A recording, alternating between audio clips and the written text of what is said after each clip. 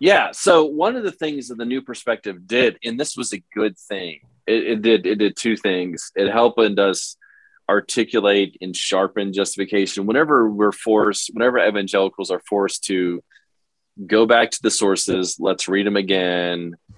Let's articulate this afresh. Let's tighten it up. Whenever we do that, of course, it's a good thing.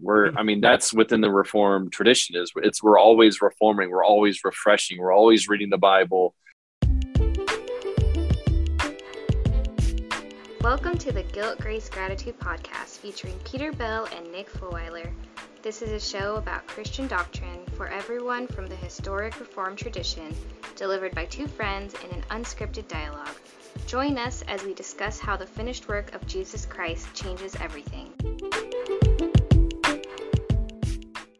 Real quick, before we begin this episode, listen to the end for updates on our Santa Ana Reformed Church Plant efforts and our upcoming Bible study on the Book of Judges.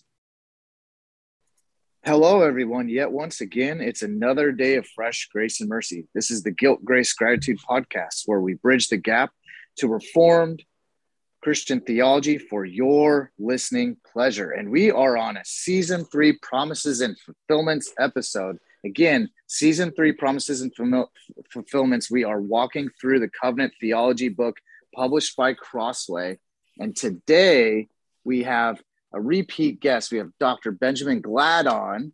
He's going to be talking about his chapter he wrote within the book. And his chapter is Covenant and Contemporary New Testament Scholarship. It is chapter 23 of the book, but it is episode 26 of our show. And so before we jump into this episode with Dr. Glad, as a reminder on some show notes links, there is a link to Crossway. You can click that link. You can order this book for yourself. You can walk through this book with our Season 3 and learn each episode based on each chapter of the book. And then there's also a link to the Society of Reformed Podcasters. This is a group of podcasts that we are a member of with similar doctrine and explanation of the Reformed faith and tradition that you can, if you enjoy our show, you'll probably enjoy those shows as well. There's also a link to find a local Reformed church near you. So you can click that Nate Park Church link, finder link, type in your zip code, find the closest Reformed church to your area. So we'll jump into this episode and reintroduce Dr. Benjamin Glad. How are you? Hey, how's it going? I'm pretty good. I'm a little cold. It's cold here in Mississippi. It was like 45 degrees. Oh, it's not that different in San Diego right now. We kind of got the same weather. Yeah, the problem is that we've had the AC on. So I'm like, I'm got all these layers on. It's so cold in my office. My goodness. That's right. Yeah. It's like I'd be in my my garage hanging out there with Nick. That's right. Yeah. I was about to say, Nick's, it was like, Nick's in his garage. That's why Nick has his jacket on. Yeah, I have a Carhartt jacket on. I live in Southern California. That's right. That's right. The second it dips below 60, there's news reports everywhere saying, hey, you guys should probably wear your jackets. Getting a little cold out there. And every other part of the country is like, are you kidding me? That's nothing. That's what we do all for 6 months. Dr. Glad, I've been wanting to ask you this question for a while. What did the Reformed podcast say to the non-Reformed podcast? Man, I don't know. I've never had that one before. This would be a dad joke extraordinaire. This sounds like a dad joke. We have Ben Glad. Oh, see, I knew that's a very dad joke. Oh man, there was many routes I thought he was going to take that. That was one of the routes. Yeah, I know. That's funny. We have Ben Glad, and we are glad to have you back. Yeah, that's what I was expecting. I'm sure you've never heard that joke I get before. Stuff like, "How long have you been glad?" I've always been glad. I get all those things. I've heard them just all. Adding right to it. Mm-hmm. The childhood of Ben Glad, Nick is just kind of prying back open. Okay. That's right. Yeah. That's right. Yeah. But before we start, I'm not sure people have been updated. How's your move been doing? How's the renovation of your house been doing? Yeah, I mean, it's great. We moved back in about a month ago. We haven't bought everything back. I mean, it sounds like a great thing. Oh, I get to buy all my house back. Yeah. We don't. I mean, we didn't have decorations. We didn't have furniture. We didn't have clothes. And it sounds fun. You're like, I get some new shoes. I get new pants. I can, I get new mirrors. Yeah. But it's complicated. I'm not a shopper. Most guys that I know don't particularly like shopping. So when you're like, oh, you have to replace your whole wardrobe, I'm like, that sounds terrible. Yeah, exactly. So I slowly but surely we're kind of putting the pieces back together. We're really just trying to enjoy the holidays, Christmas and Thanksgiving and New Year's. We're just kind of just taking these days at a time and just enjoying where we are and enjoying our kids and having a great time. So we're just kind of in the moment at this point. So we're thankful for your prayers and concern. And I've had so many people. I was at ETS a couple of weeks ago, and I had so many people come up to me and ask me about how we are doing. And yeah, it's a really neat sense of community, I think, in my life, and people that have constantly reached out to me and prayed for us, and it's really been a huge blessing. So I'm tired, as I mentioned before. I'm tired because I've been working for the last year. I can't imagine why you're tired. This house. Yeah, you just the stress of it all, and working, and then obviously teaching and writing. And I mean, I'm looking forward to the Christmas break. I really need a break. I've been doing some woodworking and just hopefully kind of refreshing myself and taking a little bit of a respite. Yeah. Yeah. Well, we're grateful for you, and that you're extremely busy, and especially this last year with the house endeavors, but you're still pumping out books and works and writings. I don't know how you're doing it, but I know. Yeah. Amazing. That was kind of your fun stuff, is writing and reading and doing. Yeah. It's a good thing. It's a good thing. I'm able to feel productive when I do that. I enjoy it. It's not a chore for me most of the time. I like it. Good. Yeah. So kind of diving into this chapter. So it's broad-based covenant and contemporary New Testament scholarship. I know you're a New Testament scholar, but what in general kind of both introduced you to and was kind of your impetus for writing this chapter in covenant and contemporary New Testament scholarship in particular? Well, the impetus was Guy Waters, the main editor of the volume, asking me to write it. He walked over to your office and asked you to write it. Yeah. The way this volume worked is that they had everything was pre-selected. They had they had a list of the essays, and then they just found guys to then write those particular essays. So when it came to this topic, they're like, okay, Ben, we want you to write. I wouldn't have, this sounds bad, but I probably wouldn't, if you would have given me the list, I wouldn't have picked this one. I like to work with the Bible. Yep. Yeah, I know. Yeah, that's your big thing. Pedantic. Yep. It sounds pedantic, but I like to explain the Bible, to pull the themes out, to work in the text, find details. That's what I like to do. That's what I'm excited about. This chapter is not that. This chapter is a description of what's happening in the wider field, and you're basically exegeting a field. Yep. And it's difficult. That's not that. I don't wake up in the morning wanting to do that. Yeah. But I'm thankful for this chapter, and I'm thankful that I gotta put some of the pieces together and do some broad strokes here. Yeah. Maybe just as a side comment too, it might have been one of your interviews on another podcast or episode before. It might have been something you said in one of your books, but actually it affected me pretty tremendously. Because I was looking, when I was doing sermon prep or doing exegetical paper prep, I started looking outside of the Bible and say, how can this help me read my Bible a little bit better with this background, which is good. But something you had said is, no, when you read and exegete the Bible, you look at how the Bible and you read more Bible and you look at how other Bible passages help you understand this Bible passage. If we're looking at the New Testament, how is this fulfilling Old Testament prophecy? If you're looking at the Old Testament, how's looking forward to New Testament fulfillment? It actually changed the way I wrote papers and I exegeted for sermons, because I not that I wasn't looking at outside context, but my primary thing was, how is the Bible describing what the Bible's saying in this portion, which I was tremendously, and I feel like that should be obvious, but it wasn't to me.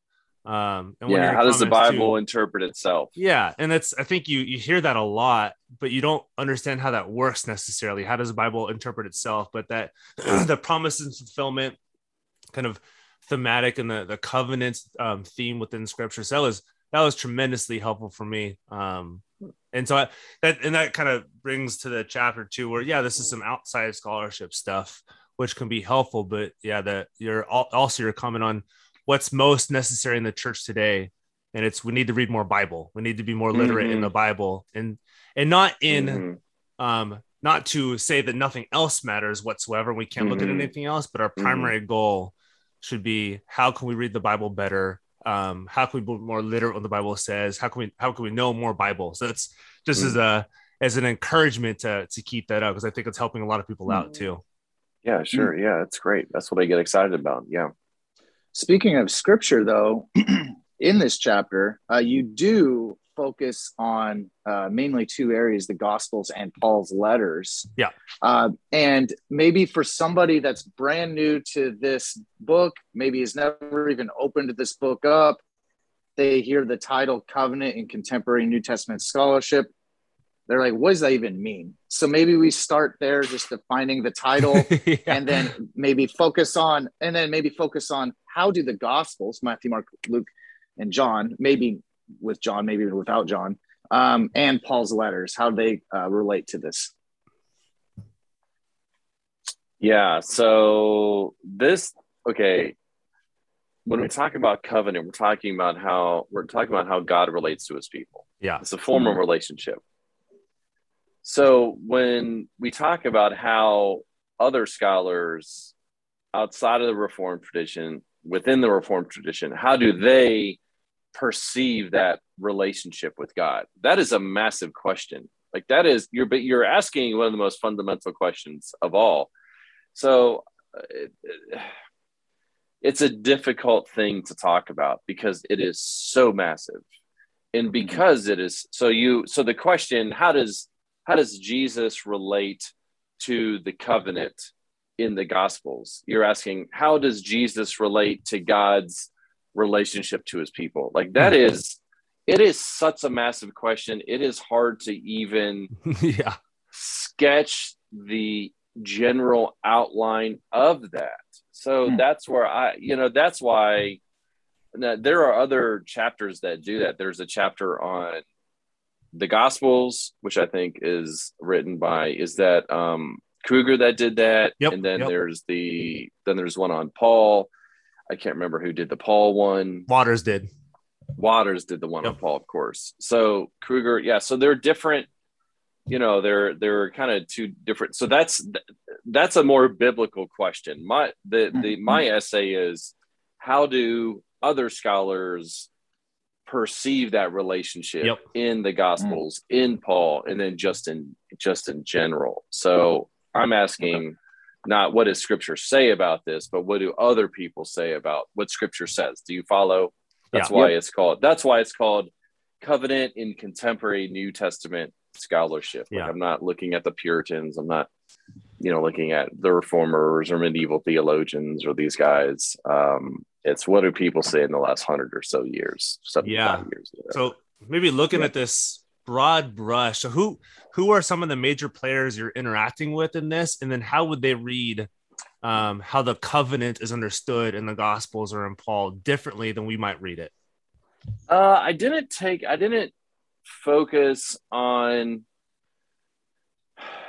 spend a great deal of time focusing on individuals. I did more broader strokes with, let's say, the New Perspective. And what's hard about the New Perspective is that it's not monolithic. So you've got guys like James Dunn, Tom Wright, these types of figures. And then there are all these different sort of permutations within the new perspective. So it makes it very difficult to interact with it as a whole. So I think I did just a little bit of overview. I know Guy Waters wanted me to do some overview with the new perspective. So you obviously have to start with Sanders and then work it through Dunn and work it through Tom Wright. And what that basically says is that in the new perspective, God, the way that God relates to his people is by grace, which is a great thing. God creates Israel. He establishes relationship. It's by grace. So the relationship is established at Sinai by grace, and that he expects people to respond to him. And so Sanders will use words like maintain the covenant by works. Yeah. And so we have grace. It's really a grace plus works formula in the new perspective. And so when you read that, you're like, oh, that isn't, I mean, you can see why Sanders says that or Dunn says that. And it makes sense at some level. But then as that unfolds itself throughout the remainder of the Old Testament and then on into the New Testament, we then start to see problems. And that is, what does it mean to maintain the covenant, to do so we have to do our side of the equation. God does something in us, and then we have to then do something as well. And it's through both of those that the relationship is established and maintained.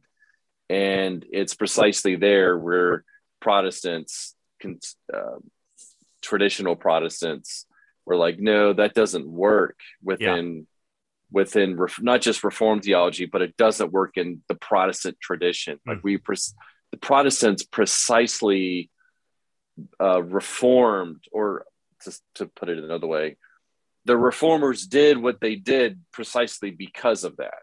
Mm-hmm. And so what we're talking about here is this is not simply a Protestant issue, or I apologize. What the problem here is not simply a Paul issue or a justification issue in the last 50 years. No, this is a Reformed issue that goes back 500 years. Okay. There really are. So really what's happening is that the new perspective really is undoing a great deal of Reformed theology, that it's not just a nuance. It's not just a tweak here and there. It is a reconfiguration of Protestant theology. Yeah, which kind of tends to be which is a big deal. A little bit. They usually say, no, it's just a little bit of a tweak here and there. We're kind of nuancing. It's not a Paul. Tweak. Yeah, it's not a tweak. It's not a tweak. And this is why basic issues of the nature of sin, the nature of works, the nature of faith, Pelagianism, semi-Pelagianism, these ideas are look, the church has already talked about this, that we've already established the lines in the sand. And the new perspective is broadly, not every single person is an Arminian, but most of the new perspective is built on an Arminian foundation. And that's a really big deal, because when you start to get into sanctification and justification and how one works before God, you're going to really, Arminianism is so close to legalism. Like if really Arminianism worked out, I think logically worked out, becomes legalism, because it's the idea that you can do something, you can generate something that changes God's attitude towards us. Yeah. That is an Arminian plank, and that moves right into legalism. And so really we at the end of this thing, we have doctrine of God issues, divine simplicity issues. Yep. It's like you're really reconfiguring a lot of Protestant thought, Reformed thought, the way that we read Romans and Galatians and some of these texts. It's not a tweak. So where is the new so I'm just trying to so my chapter is trying to get at some of this. I didn't push this all the way out just because I don't have space, and that's not what they were asking me. But that's I'm just trying to show here that there are different ways. There's been a new way of reading covenant, and that's essentially what they're trying to do. This is different from what has traditionally been thought. Yeah, and it's a relatively new phenomenon, especially within kind of this camp with the big works in the new, 70s and 80s. Right. It's a new move in Protestant thought. It's not a new move in Catholic thought. Okay. Catholics have been doing this sort of thing for a long, long time. I'm not a Catholic scholar. You can ask those guys. They could nuance it better than I can. But it's a very similar. It's very similar to how Catholics view justification and salvation. It's just minus the Pope, or maybe minus the doctrine of the Church, or something like that. Yeah. But as far as the nature of justification and sanctification and these, it's I really don't see a difference between them. Yeah, true. And that's why always reforming is so important, because now we're facing it in Protestant circles, the same things that the Catholic circles were doing. And but we're dressing it in different clothes. They're like trying to dress it in clothes that are not Protestant clothes. They're dressing it in clothes that are old clothes that we've already kind of thrown off and said, no, that's not who we are. Mm-hmm. Taking a slight step back, knowing that a lot of this New Testament scholarship is talking about the last 100 years, last 4 decades, however you put it. The Dead Sea Scrolls, does that play a part in any of this? The discovery of the Dead Sea Scrolls? Well, the Dead Sea Scrolls play a part in everything. There are times, like in the works of the law, when Paul says works of the law in Galatians and Romans, there are some purported links to the Dead Sea Scrolls and in works of the law there, because they use a very similar expression. It doesn't rest on the Dead Sea Scrolls the way that I see it. It does not.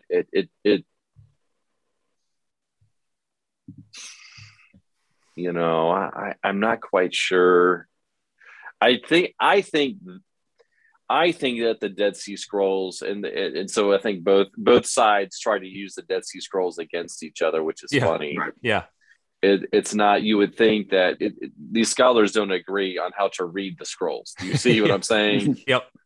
They're read differently by both camps. Yeah. So I do think you have to look at the scrolls, and you do have to see, no, they're trying to do stuff to earn God's favor. Mm-hmm. I think I can say that and not try to bend what they're doing. And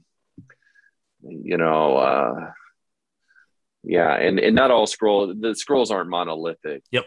Yeah. There's so many of them. And so you even start off your chapter. So some of the 2 big things that you talk about are, you say, just due to the brevity of this, you talk about the Lord's Supper, and you talk about Jesus's relationship to the covenant. So that's a different thing. That's a different, in that section of the chapter, I was talking about how just this idea of covenant in the Gospels. Yeah. Where is it in the Gospels? Well, it's everywhere, but explicitly we find it, of course, at the Last Supper. When Jesus, he even says, this is a new covenant. Yeah. Mm-hmm. Yeah. So I was just trying to do that there, and show some awareness of it in the Gospels. Explicit awareness of it. What's hard about covenant theology, and this is what people have a hard time understanding, is that a lot of covenant theology, it lurks in the background. It is a framework.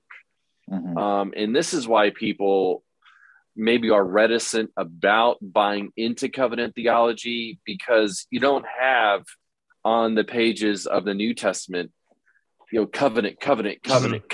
Do you see? Yeah. What you do have on the pages of the New Testament are words like kingdom, and words like justification, and words like whether you're in the Gospels with Jesus with miracles or Jesus doing stuff, and then in Paul, you just don't have tons and tons of covenant language. So really, what covenant theology is, it's a blanket. It is a framework for it's a whole, and it's so you understand the individual parts in light of the whole. And that's one of the reasons why biblical theology is so attractive, because biblical theology uses organic terms in the Bible, and it uses organic themes like temple or new creation, or the role of the Spirit, or the role of land and cosmos and image, and all of these things that are so organic to the text, so that when you open your Bibles, you can see it. It's very explicit. It's right there on the surface. Whereas with covenant theology, sometimes it is on the surface, but a lot of the times it's this blanket framework that lurks in the background and is sort of a controlling thing for understanding how the Bible is pieced together. Do you see? And so this is why I think covenant theology is amorphous and is difficult for people to buy into. They really want people today. It's amazing here how Reformed and non-Reformed, they will agree. They like biblical theology. You can be a Calvinist, you can be an Arminian, you can be a Baptist, you can be Presbyterian. And all of those camps, they really do like biblical theology, because you're dealing with the text at a sort of a organic level. And not that the covenant theology does that, but you're working with larger dimensions of the Bible. And so I think what's happening is that as people discover the unity of Scripture, how these themes intersect, these biblical theological themes intersect, that they're starting to see, oh, wait a minute, there's something that's binding all of this together. And that's covenant, that's creation, fall, redemption type story pieces. Do you see? That's at work. Yeah. Sounds a lot like when you're having to rebuild your house recently in the last year. There's a lot of framing and the guts of the home and the framework and structure. You may not see it when you walk in, but if you don't have it, you don't have a house. Yeah. Right. And now that your house is done, you don't see the stuff that's holding up the house. Right. You don't see the bones. You don't see the bones. You don't see the studs in the framing and all of that. You see the outer part, so you can detect it. So you can see God's covenant, grace and works and you can. Now I will say, and this is where it comes down to, I think, good biblical theology, and I bring this out at the end of my chapter, and that's where I talk about the covenant of works. And what's happened in Reformed theology, and again, this is more of a John Fesco question, because he's done the work here.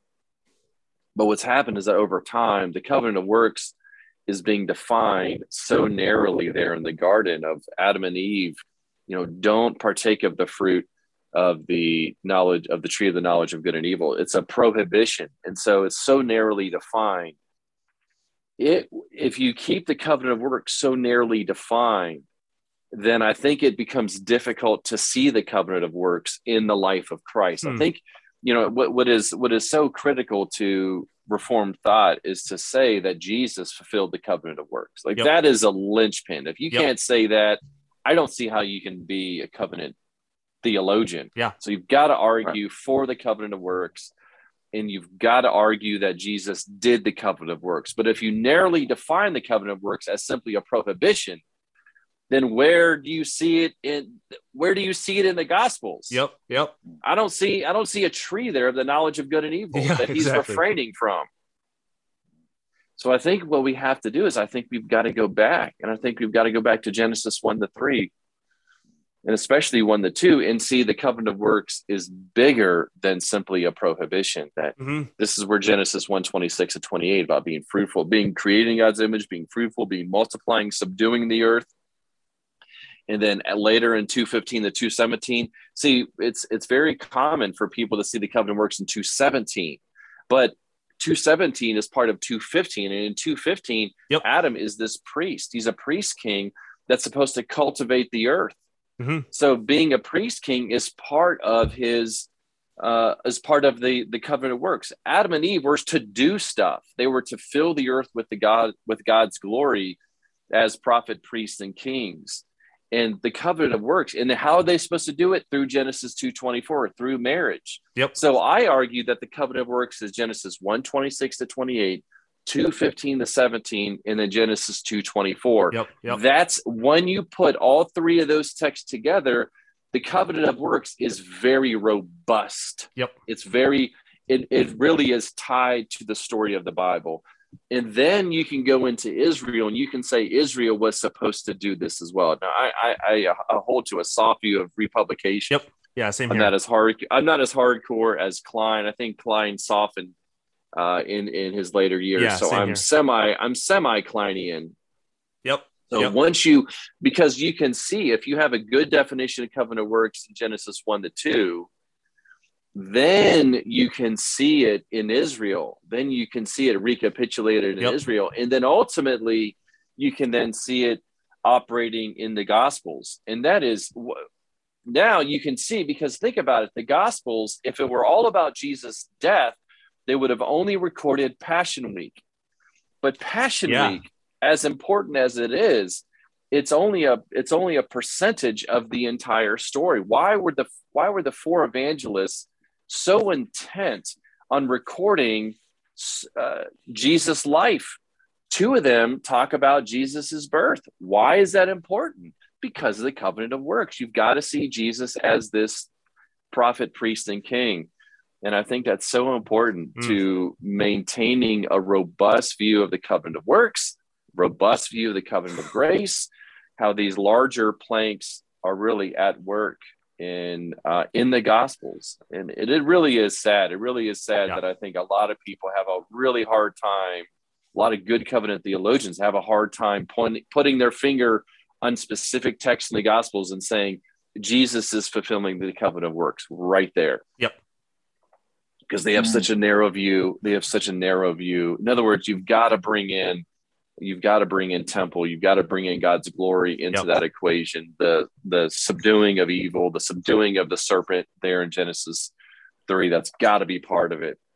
Yeah. So, No, that's really big. I think that's a really big deal. And so I think what's happening is I do think covenant theology is refining. I think it can be refined in those areas. Like I think guys like John Owen, I need to reread these guys, because I think a guy like John Owen, I think he starts to say some of this stuff. Not all the Puritans and not all the reformers nuanced it so broadly, but I think if you have my sense is that early in the church, the covenant of works was broader, but then as time went on, it just got narrower and narrower. And so I think that leads to problems.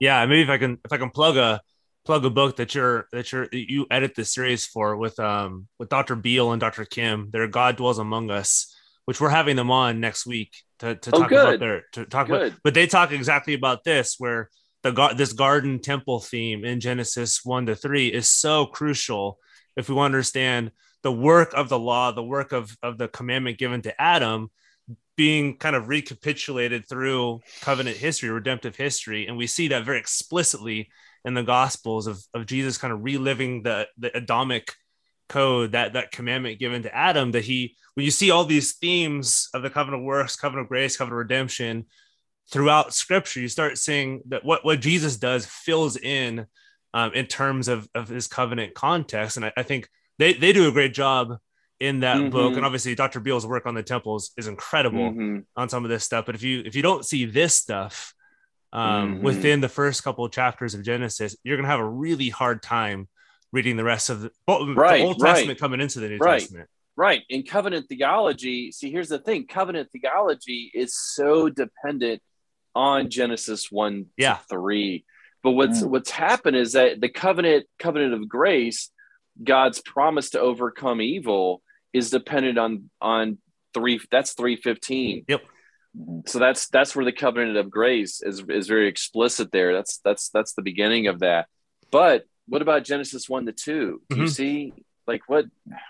It's almost as though we go right from Genesis 2:17 to Genesis 3:15. Yep. What about Genesis 1?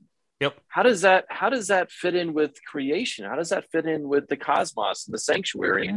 You see, I think we've got these little bit of a gaps here, Yep. and I think they need to be filled out and refined. And so I do think that kind of the future of Reformed theology is going to fill out some of these gaps, and I think we're going to see how Scripture is really very organic on these matters, yep, totally. even more so. So yes, covenant is sort of the framework, the bones of a house, the 2x4s and the 2x6s and the 2x8s, and it is that. But if you have a robust view of the covenant of works, you can actually see some of the surface, some of the flesh, some of the maybe some of the outer features of the house that you're like, oh, that's the covenant of works right there. Boom, see that?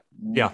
Rather than just being such kind of behind the scenes thing. Yeah. Maybe if I can ask one more question, kind of my last. I mean, I'll let Nick kind of take this from here on out, but I think it's very attached and organic with this. And you talk a little bit about this middle and end of the book on this as it relates to covenant of works and justification, and what are we justified? Who are we justified through, and what's being done on our behalf? And maybe if you don't have to nuance it too much, but how is justification being misinterpreted if we're looking at Paul, if we don't have this covenantal framework in mind, the covenant of works in mind, the covenant of grace in mind? How do we misread justification? How are we misreading Paul when he's in Galatians talking about the works of the law, versus if we have a robust theology of covenant of works, what Paul's doing in Galatians as it relates to kind of that covenant context? If you have a robust view of the covenant of works, we can see precisely what Christ has done. So what's typically thought is that Christ's work is narrowly defined as his death and resurrection. Yeah, that's huge, of course. But what about the first 30 years of his life? Yep. How does that play into the covenant? How does that play into his death and resurrection? If it were only about Christ's death and resurrection, then that's all that would be recorded in the Gospels. Do you see? But it's broader than that. So when Paul, mentions Christ's work or Christ's righteousness, these ideas, I think he's not focused simply on his death. He's focused on his life, his faithful life. Like in Romans 5, it's so clear to me there. I think the more that I read the Gospels, the more that I can explain Romans 5. It's Christ's life. It's through Paul uses words like obedience. Christ isn't simply obedient in death. Of course he is there, but he's obedient in life. It's his life and death and his resurrection. It's all of these pieces. And so it's fully orbed. And so what we then we enter into relationship with God through Christ's life, death, and resurrection. And so that's why when Christ sees us, he sees that's a perfect Adam, Christ's righteousness. He sees us as Adamic servants, Adamic individuals who have done what the first Adam in Israel should have done. So it really fills out. I think I can really articulate justification well and point you to just all sorts of texts that show this idea rather than just simply a couple texts. Yeah.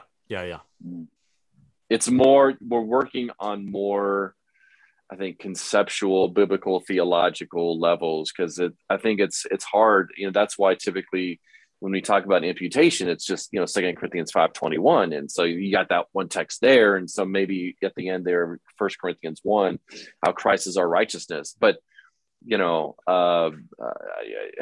if imputation is such a big deal, why is it only mentioned twice? Explicitly? But I think I think the concept abounds in Paul, and the concept abounds throughout the New Testament, not simply Paul and not simply just two texts. Yeah. Are you able to real quickly just shed some light on the term progressive covenantalism? I know that on Twitter, social media, we had some curiosity about more explanation about that. And you mentioned it in this chapter. So Baptists, think about this. So Baptists are, they're not Presbyterians. Baptists in the last 100 years have very often become dispensationalists. I grew up in a dispensational home. Yep. Okay. And it wasn't until I I accepted Christ in my heart, if you want to frame it like that, when I was 5 years old, but I grew up in a Baptist setting, very conservative, fundamentalist. And then when I went into college, I spent my first years at Bob Jones University, again, very conservative, very Arminian, very Baptist, very dispensational context. But then when I went to the master's college as a junior, in college, I then accepted Calvin in my heart, because you start to discover, right? You start to discover the five solas. You start to see, oh, this is amazing. This makes so much sense of Scripture. And then you discover the five solas, and you start to realize that the five solas are part of something bigger. And that something bigger is not dispensationalism. Mm-hmm. And so what you have then, you now have a massive amount of men and women who like the five solas, like these precious doctrines of soteriology, and they naturally drift away from dispensationalism. Mm-hmm. And so the alternative is covenant theology, but they're not Presbyterian. They don't want to dunk babies. They don't want to go full on that way. So they don't want to become full on covenant theologians, and they don't want to stay in their dispensational camps. There are many in dispensational camps. So what they're trying to do is they're trying to now looking for somewhat of a middle road, a way to hold to Reformed soteriology and other related issues that are attached to Reformed theology, but yet not the whole Presbyterian type, not the full-blown covenant thing. And so this was it was intention, they really didn't have a home in either camp. And so that's when guys like Steve Wellum and Peter Gentry, really great guys, they're now trying to chart a third way. And they call it progressive covenantalism, because it's covenantal.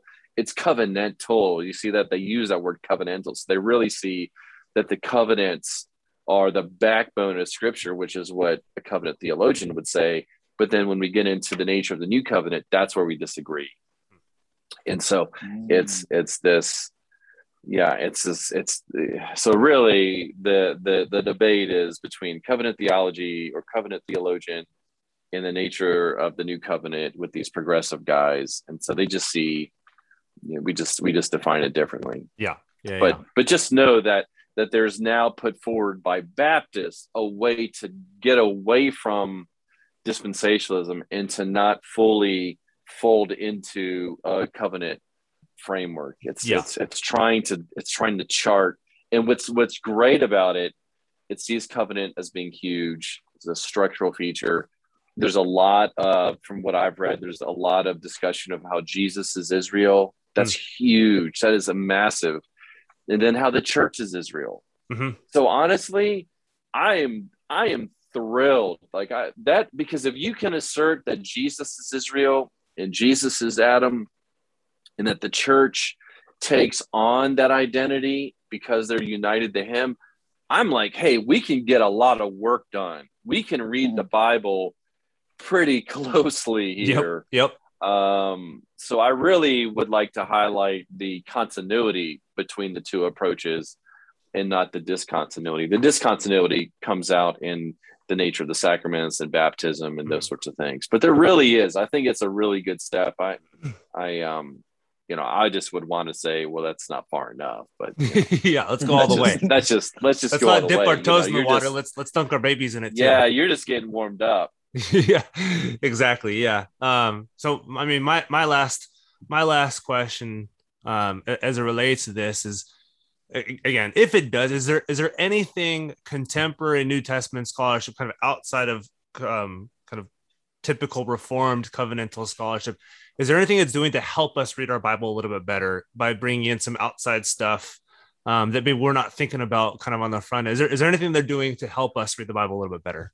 Yeah. So one of the things that the New Perspective did, and this was a good thing, It did two things. It helped us articulate and sharpen justification. Whenever evangelicals are forced to go back to the sources, let's read them again. Let's articulate this afresh. Let's tighten it up. Whenever we do that, of course, it's a good thing. That's within the Reformed tradition. We're always reforming. We're always refreshing. We're always reading the Bible again and again and again and sharpening. The Reformers, they're amazing, but they were imperfect. Mm-hmm. Every generation is imperfect. We will always imperfectly present these views. We do the best we can, but it is always imperfect.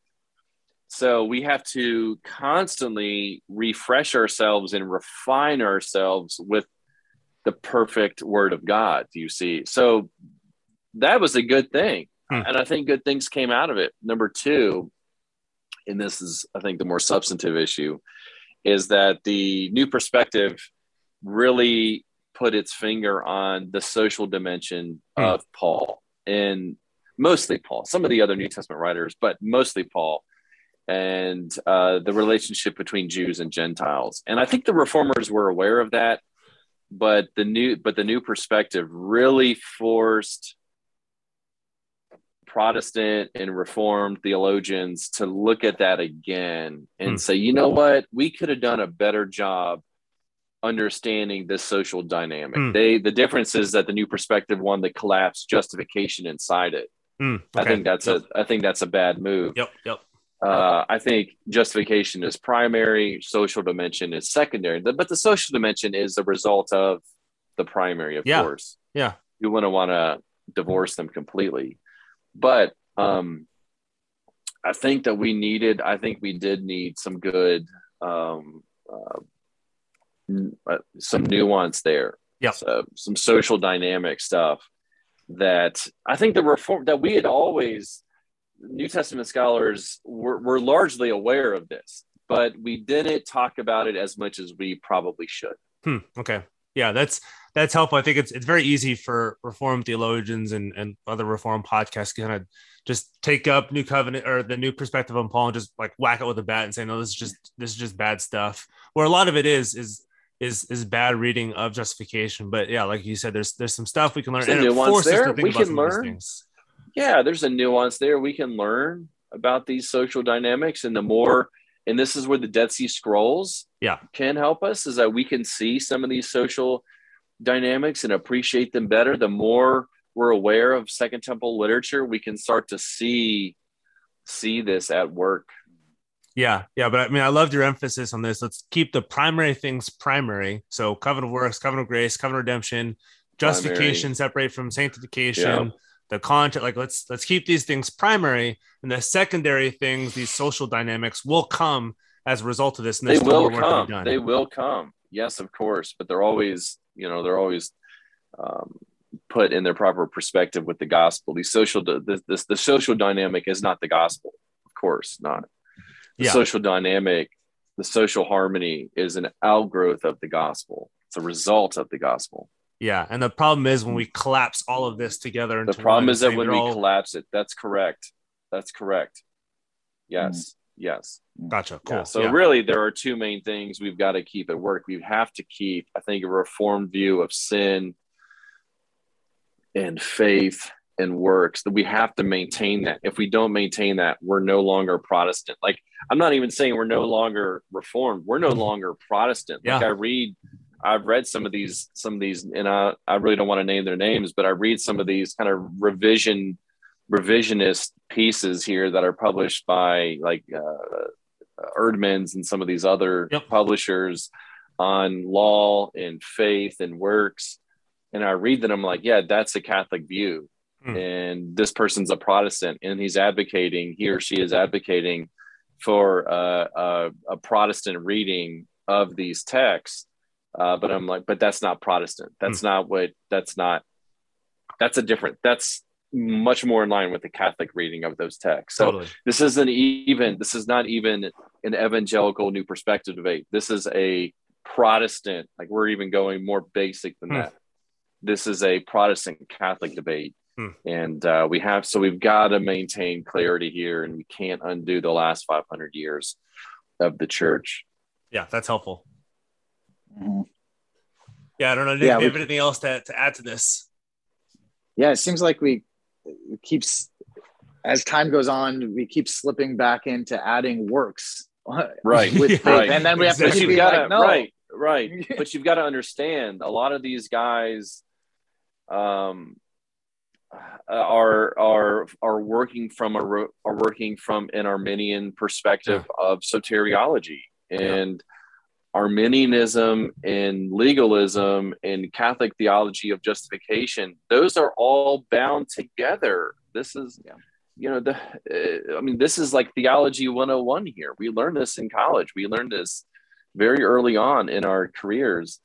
And it really is. And so when you have those types of scholars arguing for this new approach to justification and sanctification and reading Paul,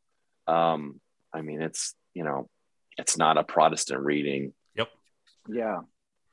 I don't know what else to say. It's not a Protestant reading. This is not what, Yep. A lot of guys way, way smarter than I. The church has convened over and over again and have published massive amounts. They are sharper than we are. They have worked through these issues in a much more deeper way than I have and these other guys have, and they've articulated it. We don't need to keep reinventing the wheel here. Mm-hmm. Yeah, totally. We just need. I think it would be best, Nick. I really think it would be best if these men and women who are advocating this sort of quasi-Catholic approach, if they just acknowledge it, they were just said, "Look, we're Arminians. We have problems with the Reformed view of sin and justification and God's wrath and righteousness and covenant of works. We have problems with that." And our approach in Catholic theology makes a lot of sense to us. Maybe not all of it, but it makes a lot of, like, if they just came out and said it and articulated it, I would be, I think it would be easier for me to read them. Totally. Yeah. Because it would make more sense to me. I think what's hard, it would be consistent. What's hard is when is that they're doing it as Protestants and quasi-reformed or something. Like, it just doesn't, it's confusing. Yeah. It's confusing to me. Yeah. And then confuses the church and those who read it. And it confuses the church, confuses pastors, confuses lay people. It introduces confusion. So I really think it's just play all your cards out in front, and so I think it'll be much more fruitful, to be honest with you. Totally. Yeah. Well, yeah. And I think a faith plus works doctrine affects your hermeneutics looking at Paul, his letters. And that could be, I could see how then it brings up this discussion of a new perspective on Paul, because they're trying to approach a faith plus works interpretation and hermeneutics to Paul's letters. Yeah, they're trying to go faith plus works, but they put it that their spin is to make it that they add a social dynamic to it, the relationship between Jews and Gentiles. So it's a unique spin there, and that's what's unique to the new perspective, and it's attractive. The new perspective, it's attractive because what does it do? It breaks down barriers between Protestants and Catholics, and even if you're hardcore, even the Jewish community as well, because they're no legalism, only by God's grace. You're not legalists.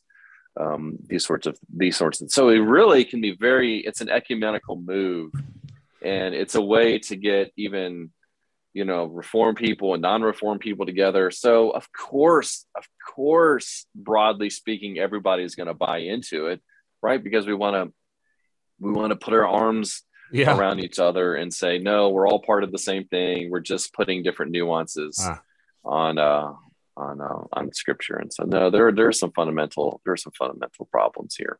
Yeah. I mean, I love how it seems like and I mean, it should be obvious, but each one of these episodes that we're doing, regardless of whatever topic we're going through, it always seems like it comes down to the basics. If we have some of these fundamental basics that come from Scripture, helping us read Scripture and helping us read Christ's finished work for us.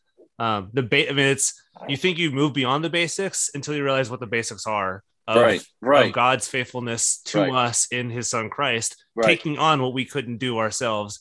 We think we can move beyond that to other stuff, other doctrines, other things, which are great in of themselves. But if we forget the basics, then our theology is going to go a little wacky. Yeah, that's exactly right. And this is why Genesis 1 and 2 are so important, because if it really is faith plus works equals justification, if it really is that formula, then we don't need Genesis 1 to 2. Yeah.